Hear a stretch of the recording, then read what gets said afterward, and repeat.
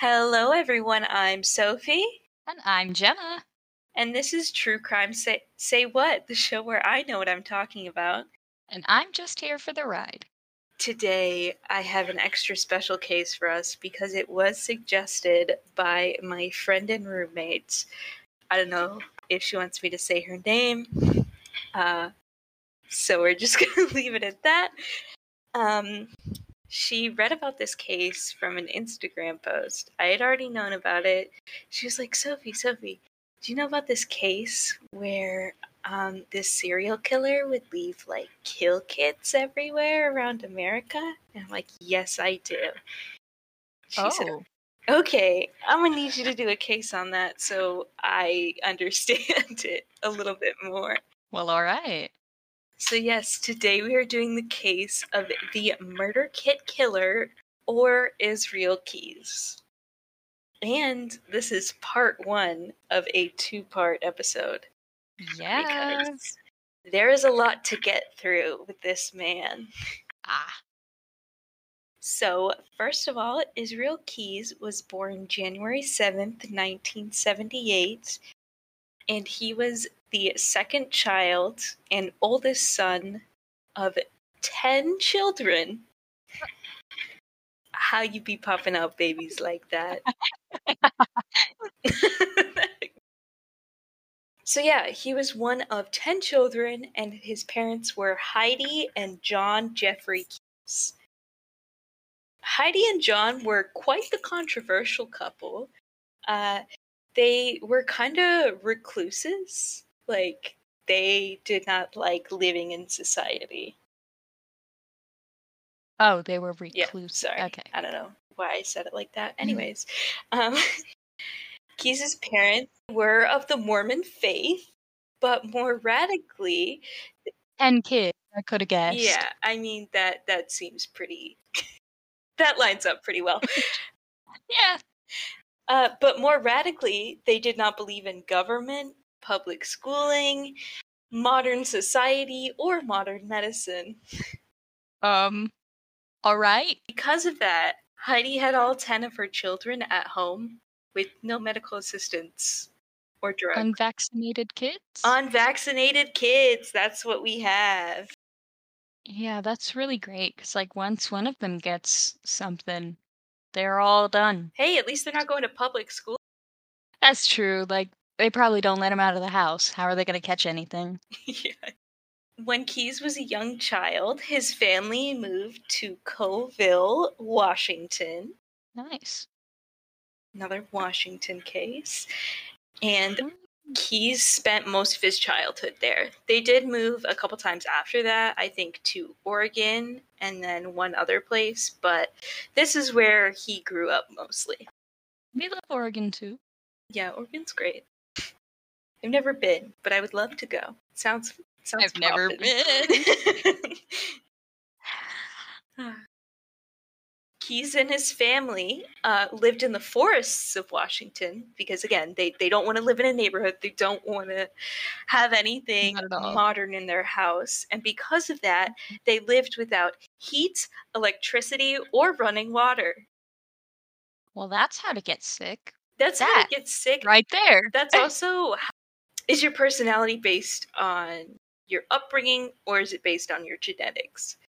His nurture, which is his upbringing, was very abnormal, and I could see why people would think that because of his upbringing, he became who he was.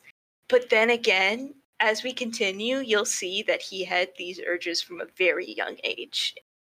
So like I mentioned before, his parents really didn't believe in public schooling, so instead Heidi homeschooled all the kids, like the good Mormon mother housewife she is. Yeah, housewife. But when they moved to Washington, they actually left their Mormon faith. Yeah, they said no more Mormons because they joined a fundamentalist Christian church that was also a white supremacist group. Joy! Yeah, but they decided to say, F the Mormon church, let's go be racist and Christian. Now, of course, not all Christians are racist. Just want to put that out there. This group was called the ARC, and they usually just went there, and that's where the children met most of their friends because they couldn't go to school or anything like that. Yeah, so were they going to church before? Yeah, they were going to church, but like that was their social event of the week. But, like, that was it? That was it. That was leaving the house time? Pretty much. Great. Surprisingly, Keyes described his childhood as a place, um, as his childhood home as a place free from neglect or abuse. So Okay. at least they took care of their children. Yeah, at least they did not hit the kids. Yeah, don't hit the kids. Don't hit any kids, especially not your own kids. I mean, I think we should just keep "don't hit any." That is fair. I don't know if hitting anyone else's kid is any better. Yeah. No. He said he did remember his adolescent years being plagued with violent urges, though. Interesting. To try and subdue these urges, he would go hunting in the woods because he's right there. Yeah. And you might as well. He said he loved to hunt. It gave him a sort of thrill, and he would go after anything with a heartbeat. That's a charming way to put it. Yeah, it's great. Like, really great quality to have in a human being. Yeah. One of his most memorable moments, he said he had as a child, involved his hunting habits. So when he was about 14, he invited two of his friends from church over to like hang out, and they were about the same age as he was. Okay. So what else are you going to do in the woods but go hunting? So they were like, yeah, let's do some hunting. We're 14, let's go kill some shit. So, hunting. Did he have, like, a gun? Oh yeah, he had guns. The family had Okay, guns. And great. they were like, here, take the guns, children. With 10 kids, they had multiple guns. Yes. Because we can't have running water, but we can have guns. Guns. Yeah. Technology? Vaccinations? No. Guns? I'll make an exception. I mean, honestly, it makes sense with everything we've heard so far. Yeah, fair enough. Not to say they're the people, but they are the people. At least from what I've heard, read, seen, all that type of stuff. Anyways, so they were like, yeah, let's go hunting. Let's do it. And so the boys were like, okay, let's get a higher vantage point. So they climb up to the top of this tree, guns in tow. And this is just going to be a trigger warning for animal death and specifically the death of a cat. I know. It's very sad. When they got up there, Keyes caught sight of a cat that would often dig around the family's trash cans. It's just like a stray cat that would dig around the family's trash to get some food. Wasn't really bothering anyone.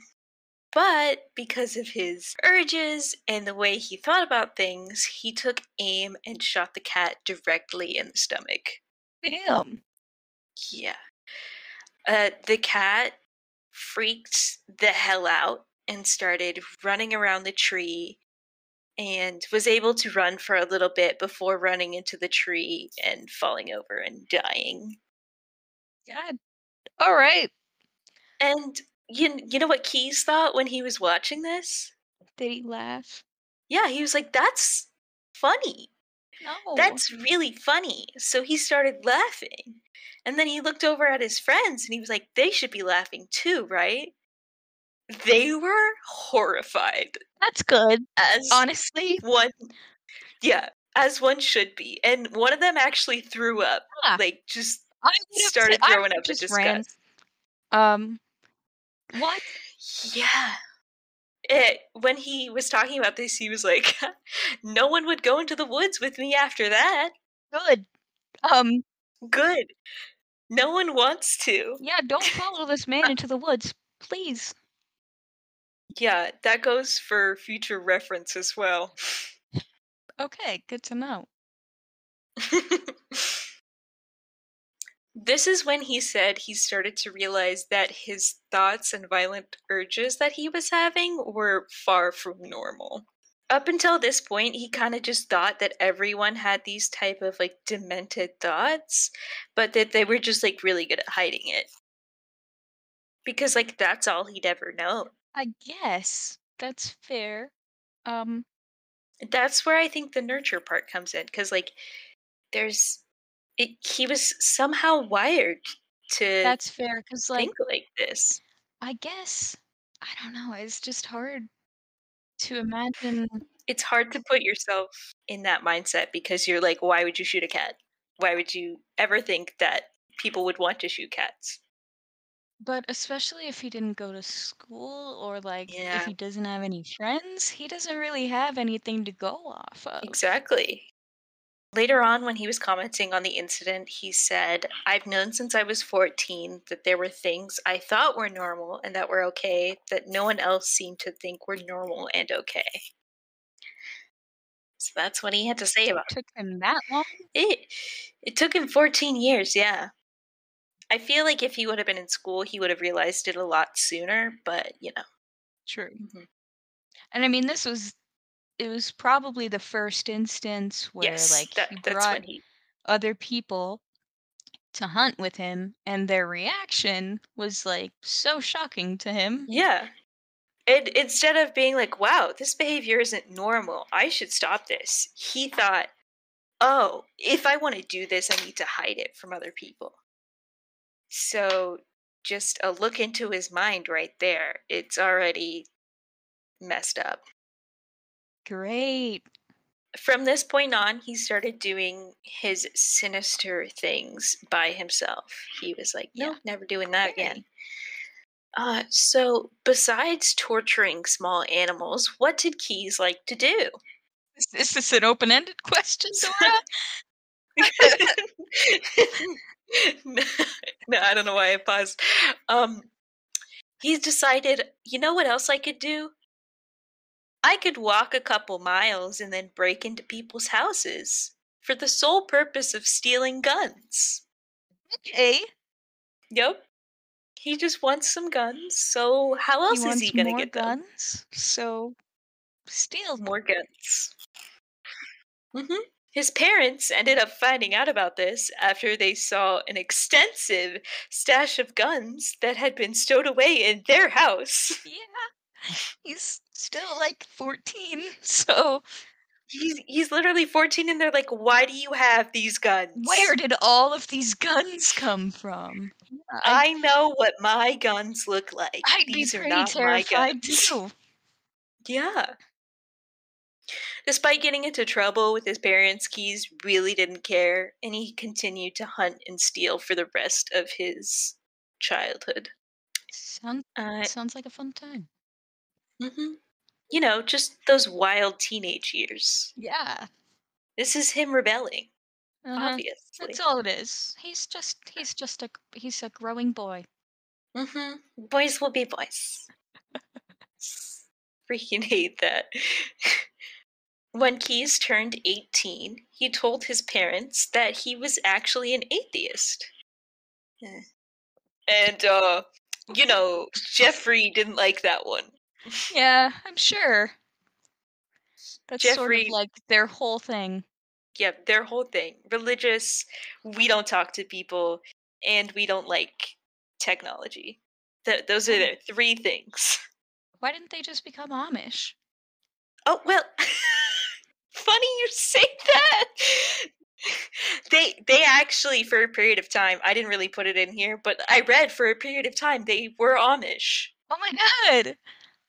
Well, There you go. They did leave the Amish, yeah, religion, or it's not a religion, society. yeah, I don't. I think it was like a short-lived thing. They tried it out and it wasn't for them. That's okay. They wanted to do their own thing rather than I be a see. part of a community. Yeah. But yeah, after that, Jeffrey was like, "Okay, you gotta leave my house, bro." Mhm. And later, when Heidi was asked about Keyes as a child, she only had to say that he was pure evil. Great. Thanks, Mom. Yeah, that her That's firstborn it. son, pure evil. Wow. You know, accuracy. I guess Ah, he is, yeah, but because I feel like I don't that's your know, mom. that's just even Ted Bundy's mom was so adamant that he was the perfect child. Yeah. Well, Ted Bundy was a little better at hiding it than Keyes was, I feel like. Yeah, Ted Bundy had experience with other people, so he kind of Mhm. had a leg up, but Yes. yeah. In July in 1988, when Keyes was 20 years old, he ended up joining the US Army. You know, he likes guns, so might as well. I can only see this going well. While serving, he spent time uh, in Egypt, Fort Lewis, Washington, and Fort Hood, Texas. Hey, Hey, I Texas! don't even know what that is. I don't either, but I will tell you right now, there is a place coming up later that we definitely know where it is. Okay, good to know. It was I said that hmm, you I was just gonna mention that it's super fucking hot in Texas right now, and yeah, we almost turned the AC on last night because it was 76 degrees in the house. yeah, it's December and we're in summer, I think it was 65 today. Yay! which Which is like not summer, but it's also not December. And yeah, I honestly don't even know if we've gone. I know we haven't gone below freezing at all no. this year. I know here this week it has not gone below 70. Oh wow. Okay. Yeah, it's great. It's great. Yeah, it hasn't gone. I think. Well, okay. There was like literally 1 week where it was freezing, and then it just went away. So But they think it's gonna freeze again. I know. Yeah.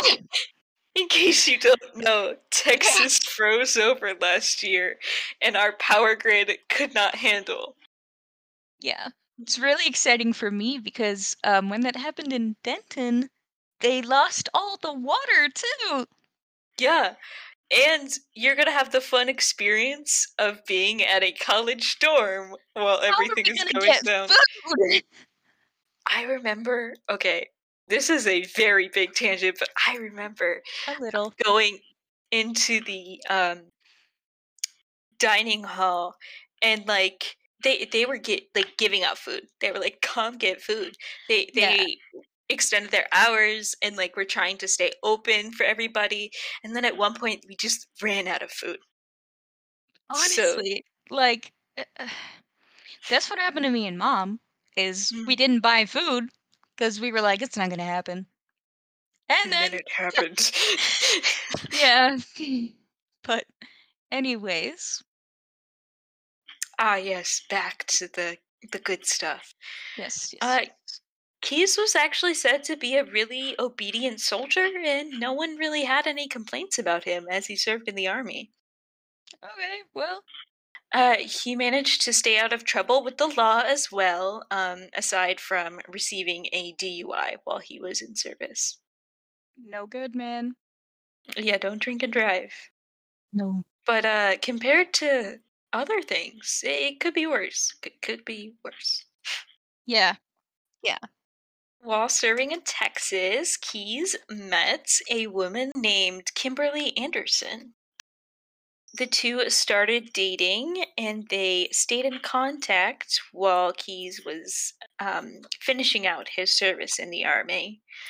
Uh, they made plans to move in together, though, after he was done. All right. I'm a little nervous for her, but But, you know, In July 2001, Keyes was honorably discharged and he moved to the Nia Bay, Washington area with Kimberly, who was expecting their first child. Oh, well, okay. Yeah, they had a daughter. I could not find her exact date of birth. There's not a lot of information on Kimberly or his daughter because they're trying to stay away from this whole situation, Yeah. which I find completely fair.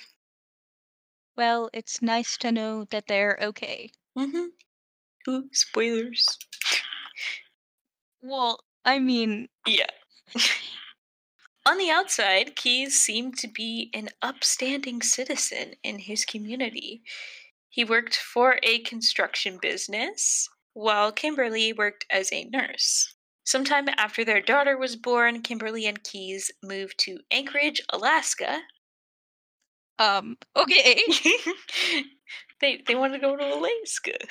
They just picked up and moved to Alaska. Well, Alaska is pretty close to Washington.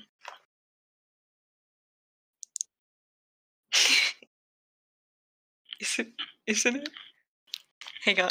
You just So, have like, to go through yes, Canada. Washington is the closest place, is the closest Yeah. state to Alaska, but you gotta go through all of Canada. Yeah, but Canada's not that big.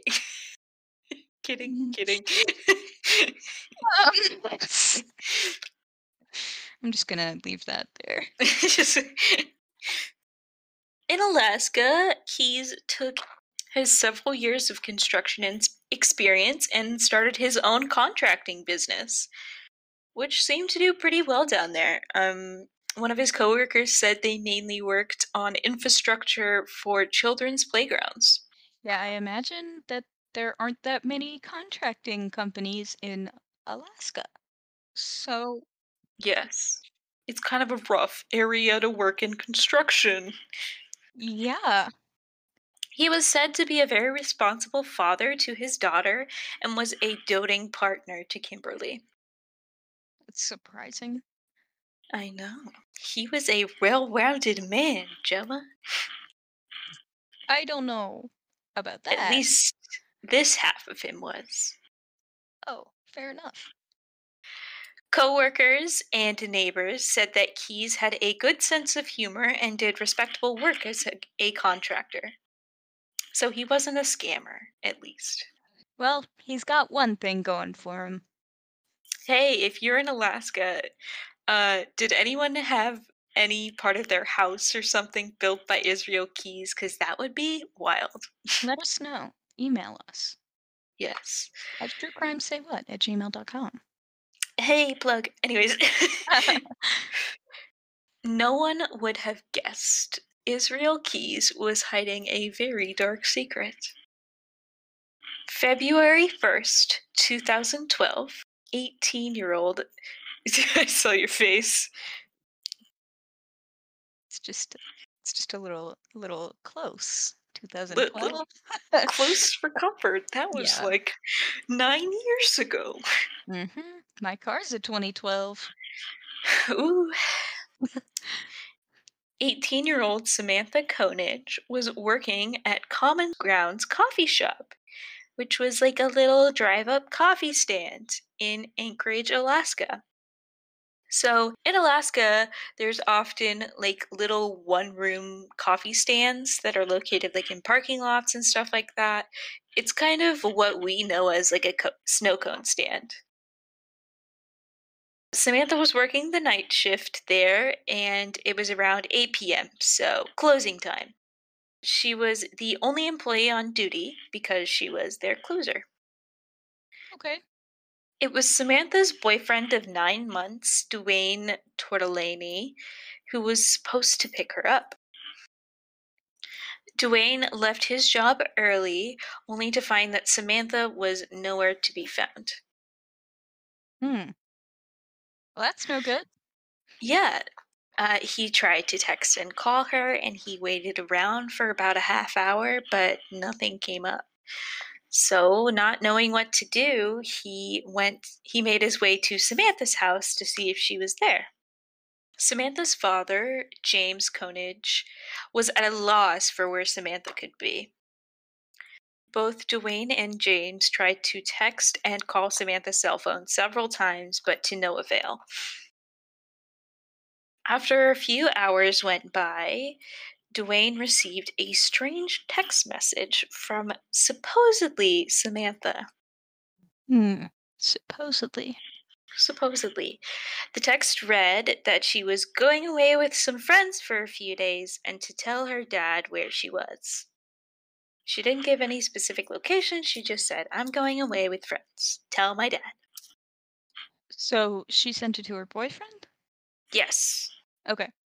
Not her father, for some reason. Dwayne immediately was like, there's no way this is Samantha. Okay, good. Yeah. Yeah. She had never done anything like this before, and he was like, this is not how she talks. Like, her dialect was wrong. Mm-hmm. Samantha's dad ended up calling the police the next morning to report his only daughter missing. I think they had to wait a certain amount of time because she was 18, and Oh, yeah. I it's a little guess. harder. But, like, she's still a baby. She's still a child. Like, and she disappeared from work. That's what makes it really suspicious. Mm-hmm. And like, obviously, if she needed to be picked up, she didn't just leave. Yeah, no, where did she go? Like, Who did she picked just her up?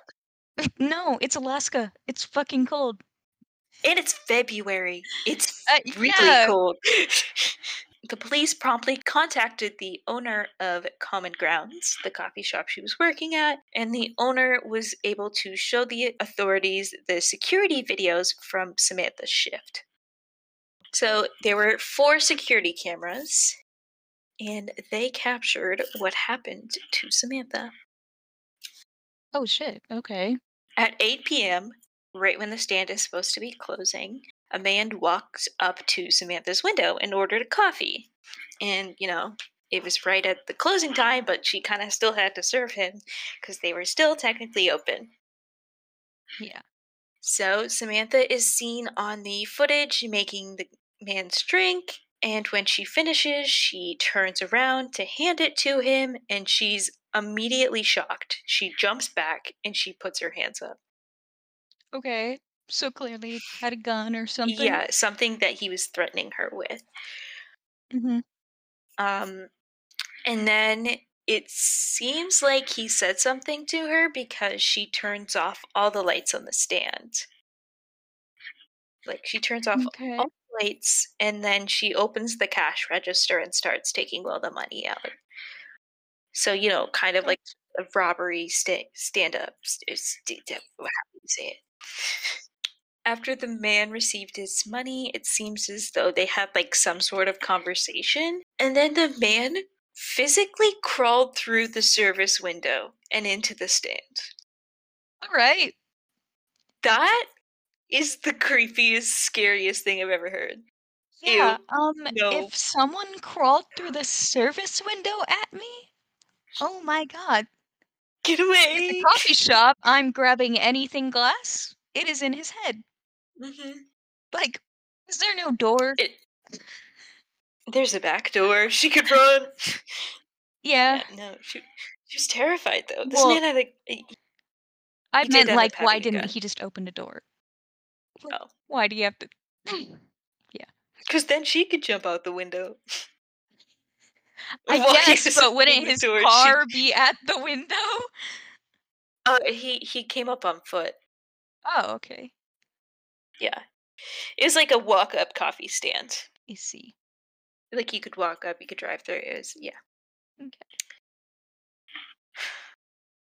We then see Samantha and the man who had a mask on and was carrying a gun leave out the back door. Okay. There it is. And you can see as a walk-off and out of sight. You can watch the full footage on YouTube. It's an 11-minute video. It is weird. And when that man crawled through that window, I was like, no! Oh god. Get away! Yeah, I might look it up. I'm, like, kinda curious. Did he, like, just jump through? He like I guess he like talked about he's like I'm coming in. Like cuz they had God. like a period where they looked like they were talking to each other. Maybe she was trying to talk him down or something like that. I don't know. Yeah, probably. After this footage was discovered, an official search party to search for Amanda was formed. James was trying everything he could to get the word out about his only daughter missing. Again, his old, like, ah. His only daughter, yeah. He had people handing out flyers all over the state of Alaska, which, if you don't know, is the biggest state. Sorry, Texas. Just a few days into the search, more footage ended up being obtained from a nearby apartment complex. Okay. This showed where they went after they left the range of the other security camera. They are seen walking towards a parking lot, and then Samantha enters a white pickup truck, and the suspect drives away. From this recording, they were able to estimate the year that the truck was made in, and they had a range of 1990 to 2007 white Chevrolet pickup truck. Okay, cool. Yeah. It's like fuzzy, so they couldn't really see, and it was far away, but that's what they were able to get from it. Right. This was good, but it also turned out to be like one of the most common vehicles that you see in Alaska. Yeah, I mean, it's a white truck. Like, hmm At this time, they contacted the FBI to get them involved because they needed the manpower and profilers and all the special agents that come with the FBI. And right. because Samantha got into a car, she could be anywhere, really. That's true. He could have just gone right to Canada. Mhm.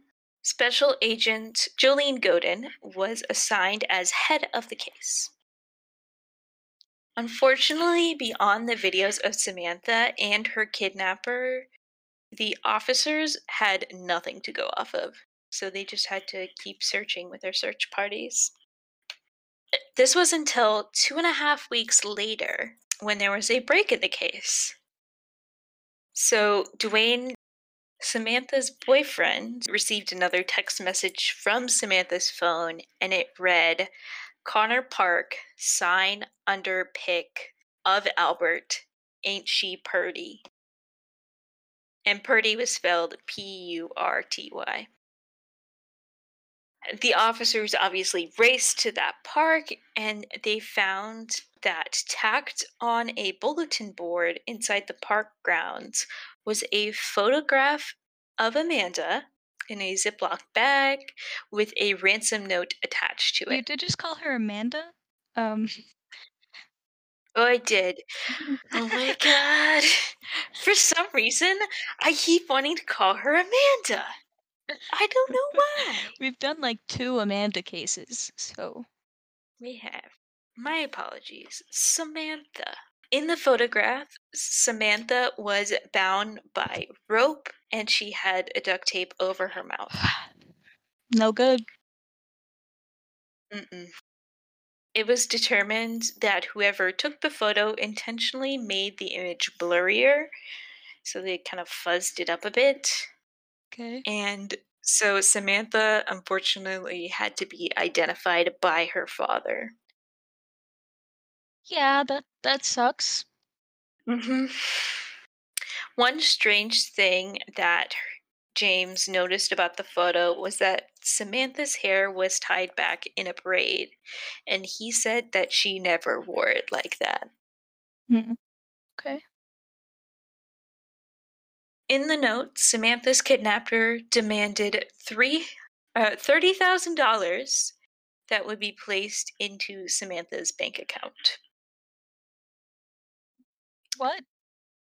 Yeah, he wanted $30,000 in Samantha's bank account. Okay. Well, the police helped Samantha's father place a portion of the money into Samantha's account and then waited to see if anything would happen. They had worked out a deal with the bank holder of Samantha's account that if anyone used any of her debit cards or like her ATM card, they would be notified and they would be able to see where it was coming from. That's good. A few days after the money was placed in her account, they were notified that a withdrawal was made using Samantha's card.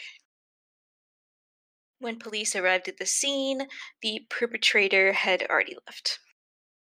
I mean, yeah.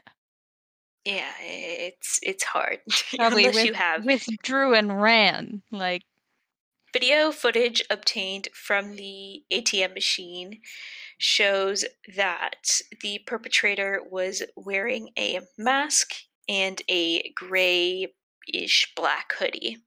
And the ATM card was used 2 more times in the next couple days. Each time he used the card, he withdrew $500, which was the daily limit. okay. Every time the card was used, they dispatched law enforcement, but they were always a few minutes behind him because you can only get there so fast. Right. Yeah, they only have, like, after he's completed the transaction. Exactly. After these instances with her account, everything kind of went quiet for a few weeks. Then something really strange happened. There was a withdrawal made from Arizona, Okay. which is weird.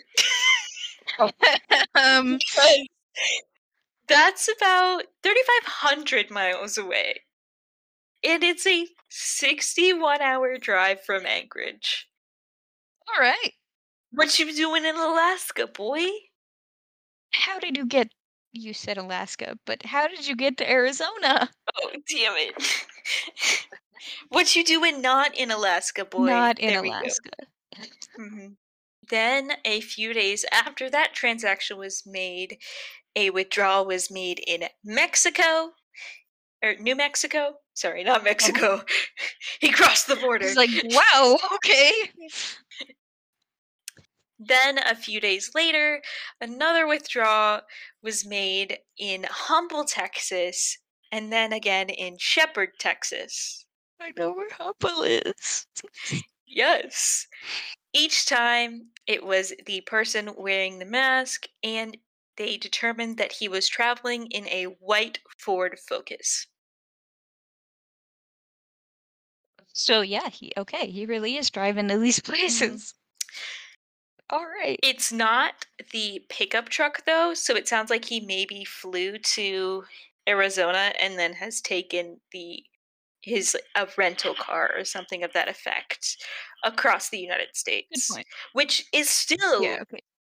whoa Still probably a long ass for flight. sure. And like, how did he get her on a plane? But After determining the car that the man was in, they were able to alert all of Texas law enforcement officers that a man wanted in an Alaskan kidnapping case was hitting up ATMs in the area. This is when a highway patrol officer saw a white Ford Focus driving erratically. And he, being a smart officer who listens, was like, that car is in a wanted case. It's a piece of a wanted case. wow, So the car had been competency. speeding for quite some time when the officer pulled him over. And when he pulled him over, he was handed an Alaskan driver's license. Ah, And the officer was how like, crazy. that is interesting, sir. Yeah, you're from Alaska. Huh. Crazy. He asked to search the vehicle, and upon his investigation, he found a gun, Samantha's cell phone, Samantha's debit card, and clothes that matched the ATM footage all across the United States. Hey. Also, quick question. Do Yes. you want to know where this man was caught? What part of Texas? Yeah. Yeah.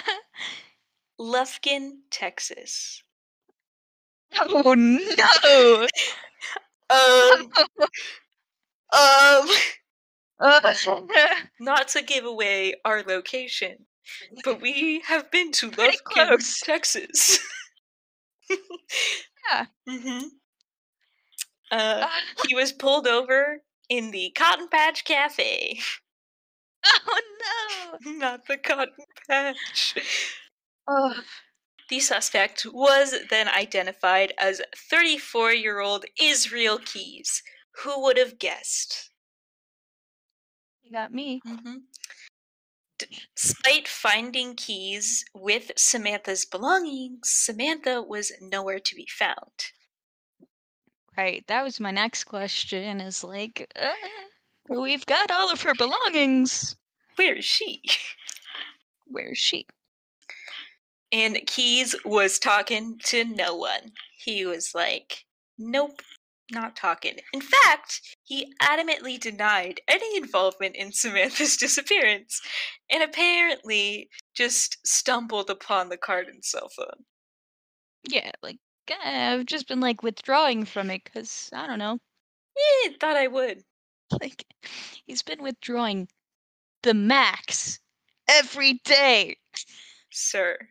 And Obviously, if you he's found guilty. if you found this card, like, why would you assume there's money on it right away?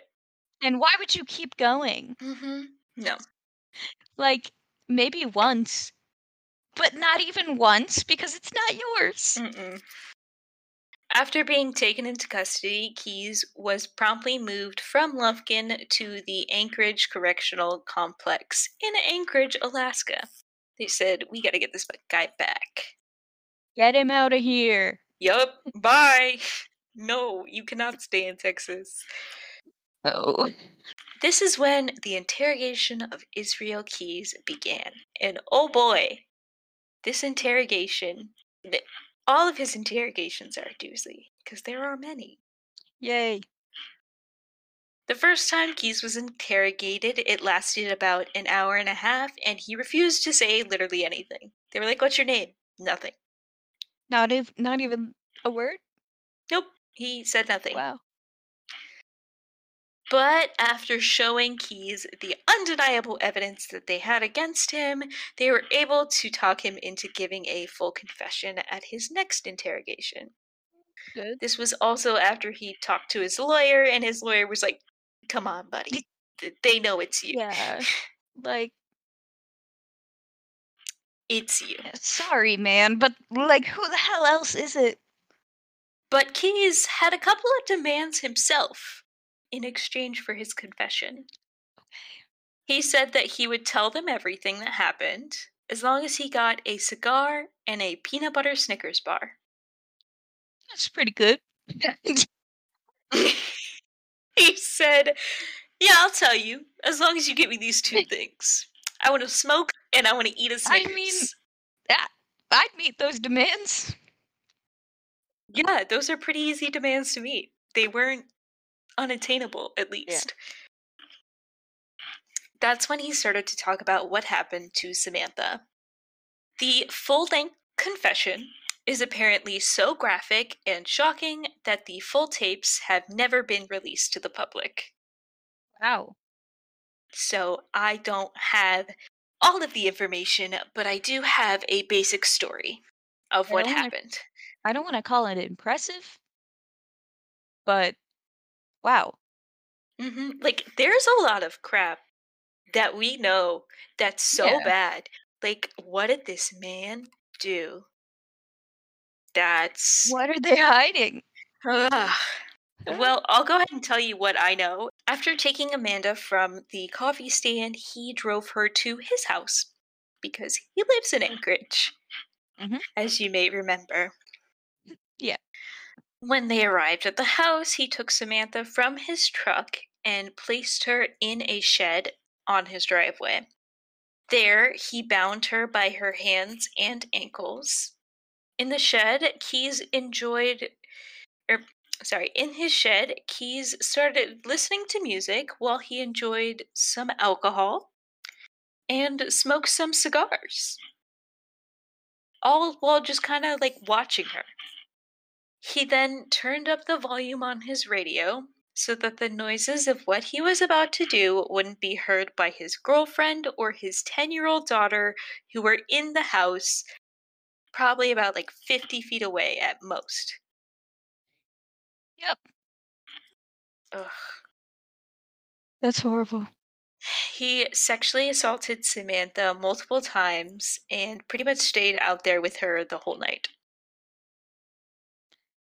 And the girlfriend didn't, like, get Yeah, like suspicious? Like, go check where on are it? you, bro? I'm just in my workshop. Don't disturb me. I All don't know. night. What? Hmm. Several times he told Samantha that he was just doing this for money and that if he got the money that he wanted, he would let her go. Um, this was never his intention. He just Yeah. told her this to give her that glimmer of hope because he got off on that. Gross. Gross. Absolutely disgusting. Die in hell. Hmm.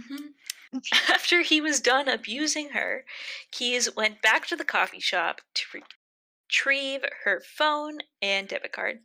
So that was like sometime in like the dead middle of the night Mhm. before she had been reported missing. He then returned to the shed and continued to sexually assault her. The next morning, he killed her by strangulation and then stabbed her body several times after she was dead. Wow. Okay. Hmm. So A lot of. he got the money. Hmm. After he confessed all that, he turned to them and he said, "You have your monster," and then laughed. Okay, then. Hmm. What is that supposed to mean? Hey, like, hey, you have your monster. It's me. Oh, I mean, I guess. That's just, like, Yeah. creepy as hell, man. Yeah. The FBI became increasingly worried about his behavior during the interrogation process. His demeanor was very calm and collected while he was speaking. He seemed very narcissistic and he never showed any signs of remorse. In fact, he seemed to actually enjoy talking about what he did to Samantha, as if he was reliving the rush he got. I hate when, like, you see killers on the stand and they recount it, and it's like that you're literally just feeling them. Yeah, because like they live to be in that moment again, to Yeah. live in that moment over and over again. Hmm. They started to realize that they were dealing with someone much bigger than they could have ever imagined from this case. They asked if he could lead them to Samantha's body, and he said he would for an Americano and another Snickers bar. In case you don't know, an Americano is a coffee. Oh, okay. Yeah, I didn't. yeah. There you go. I know you don't drink coffee. Yeah. Actually, I'm pretty sure I knew what an Americano was, but like, uh, Didn't click in your brain. yeah, exactly. They obliged, and he began to talk about what he did after he murdered Samantha. Oh, oh no. So after he killed her, he just kind of left her body there for another day. And then the next morning, he loaded her body into a box that he kept in the shed. A He box? did this because he was going on vacation in New Orleans. He had to catch a cruise ship. What? Yeah. So he put her in a box and then he went inside and he went and packed. And then he, his girlfriend, and his daughter went on a trip to New Orleans where they boarded a cruise that they had booked earlier. Well, what the hell? Hmm. He left the body there for 2.5 weeks while he enjoyed his vacation with his family. Because he left her in the cold in the middle of the winter months, her body froze over while he was away. Oh, wow. Yeah, it was. So, when he decided that he was going to ask for ransom, he had to take a picture of her. He applied makeup to her to make her look more lifelike, and then braided her hair. And he said he braided her hair like he braided his daughter's hair. I hate that. That's horrible. That's ugh, Why? Ugh. ew. And that's why the image was intentionally blurred, so you couldn't really see that she was She was dead. dead and frozen, which is just ugh. After sending the note, he dismembered Samantha's body and put her body in several different bags. Okay. And then he drove to Matanuska Lake. Pretty sure that's how you pronounce that. I looked it up. So he drove to that lake, and then he punched a hole in the ice. I mean, he didn't physically punch a hole in the ice. He like drilled. No, he like he cut a hole in the ice as if he was going ice fishing, and he just kind of dropped her body parts under the ice into the lake. Oh, okay. And, Like in the bags or just arm, no, just leg? freely. Yeah. Oh, okay. You want to know what he did after that? Smoked a cig. He did some fishing, and Oh, he served that fish to his family later that night. dead body fish. Dead body fish. Nope. The day after he gave his full confession, the FBI went. The FBI's deep water dive team was deployed. It was still in the middle of winter, and the conditions were very rough. They were able I'm to look. sure. Yeah, it was. They were like, it's this is gonna suck, but we gotta do it to get some justice. Yeah, right. They were able to locate a frozen over fishing hole that matched the approximate location of Key's description, and they put their underwater robot in like to get a look around, and as soon as they turned the camera on, they were able to see obvious human remains. Right, because like he didn't even bother to hide them. He Nope, just you just plonked him in there. Special Agent Jolene Godin had to deliver the news of Samantha's death and body being found to her father. Keyes, throughout his interrogation, though, had hinted at other victims. I see. But suddenly, he didn't want to talk about anyone else. He didn't want to discuss anything. But he kept dropping, like, little hints. You know, hey, I may have done this, or oh, I did this, but, like, not in the way that I'd done it before. That type of thing. Yeah, I know what you mean. He did mention that he wanted to be executed several times. He said he did not want to spend the rest of his life in jail, he just wanted to die. Yeah, that's kind of the point of jail, buddy. It's a punishment. Yeah, but like if he wanted that, they could kind of like give him that in the courts. Yeah. Unfortunately, Alaska didn't have a death penalty. But they said, okay, we could technically try you somewhere else and you could get the death penalty. And they were like, but the quickest way to get the death penalty would be for you to start talking. His other biggest concern was his daughter. He didn't want his daughter to be able to look up his name and find out all the things that he did. Um, Sir, maybe you should have thought about that before you did all those things. yeah. What the hell? Just a thought. I mean, Hmm. He wanted her to have a chance to grow up, and they tried to use these two factors, the execution and keeping his confessions under wraps, to gain leverage with him. gotcha. Smart. Yep. Keyes then described his first attempt to sexually assault and kill someone, and that it was in Maypin, Oregon in 1997. That's a long ass time from 2012, guys. Mm-hmm. Like, Lot of chances to kill people.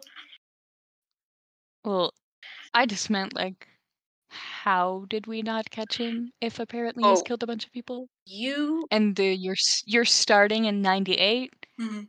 97. 97? Um, there is a very good reason that we will get into. Um, this was almost right after he was kicked out of his childhood home. Okay. Um, he did everything he could to stake out surrounding woods of the area that he wanted to kill someone. Mm-hmm. So instead of finding a victim, he found a place. He was like, okay, what would be the best place to kill someone? So he found a wooded area, which is somewhere where he's familiar with, and it was also on a river rafting trail. So like people would come down the river on rafts. Okay. Yeah, like pretty high traffic area. Exactly, but not like too high traffic. Yeah, high traffic enough. He found a girl that had been rafting with her family, but had gotten separated at some point down the river. He said that he would help her, and she agreed to follow him, but instead he took her to an outhouse structure and sexually assaulted her. So he succeeded at that part, Mm-hmm. but But he told them her first name was either Leah or Lena. He couldn't really remember because probably doesn't see her as a human because he's horrible. yeah. He said this wasn't his first time that he had had sex with someone against their will, but it was the first time he tied them up and planned to kill. Planned. hmm He said he had fully intended on killing her, but she started talking to him, which he didn't expect. Okay. This girl, he said it himself, this girl was really smart. She started asking him questions, talking to him, and being like, "Oh, how old are you? Um, I I probably would have gone out with you if you hadn't have done this and stuff like that." She was talking to him and like talking him up Yeah, okay. and like trying to get him to see her as an actual human so he couldn't go through with it. Gotcha. Yeah, okay. This ended up working, and he said he lost his nerve, and she was able to talk him into letting her go. Wow. hmm Good for you, Very girl. smart girl. Yeah, okay. This victim remains unidentified. No one has come forward to claim. That's fine, man. Yeah, let's live your life. Yeah. He said before he let her go, he told her that if she told anyone, he would come back and kill her. Which, yeah. For years after that incident, he said he beat himself up over the fact that he didn't end up killing her. And this is when he vowed to never let anyone go again. Well, that's not great. No, that's not boding well for future victims. No, not at all. After sharing the information about his first victim, he pretty much went quiet and started demanding an execution date before he talked anymore. I mean, just give him a fake one. That's fair. I don't know if they could legally do that because they can lie about certain things and they can't lie about other things. So I maybe mean, there's yeah, a legality issue. But execution is a pretty big thing, Mhm. so I guess. But they were able to convince him that part of their assurance to get him an execution date for him to tell them the whole story and how it happened. Yeah, okay. That's probably a better way to do it than fake execution date. Yes. But So then he looked at them and he asked for a map of Burlington, Vermont. He said he needed a cigar, a Snickers bar, and an Americano, and that he would give them two bodies and a name. This dude is a creature of habit. And that, folks, is where we are ending episode 1. Part 1. Well, okay. We will not hear about those bodies yet. Not yet. If you tune in next week, you will hear who those 2 victims are, as well as a couple others, as well as why we call Israel Keys the murder kit killer. Well, all right. Thank you for everyone who is listening, and we hope you tune in next week to get the end of this story. You can follow us on Instagram at True Crime Say What, and you can email us at truecrimesaywhat@gmail.com. Bye! Bye!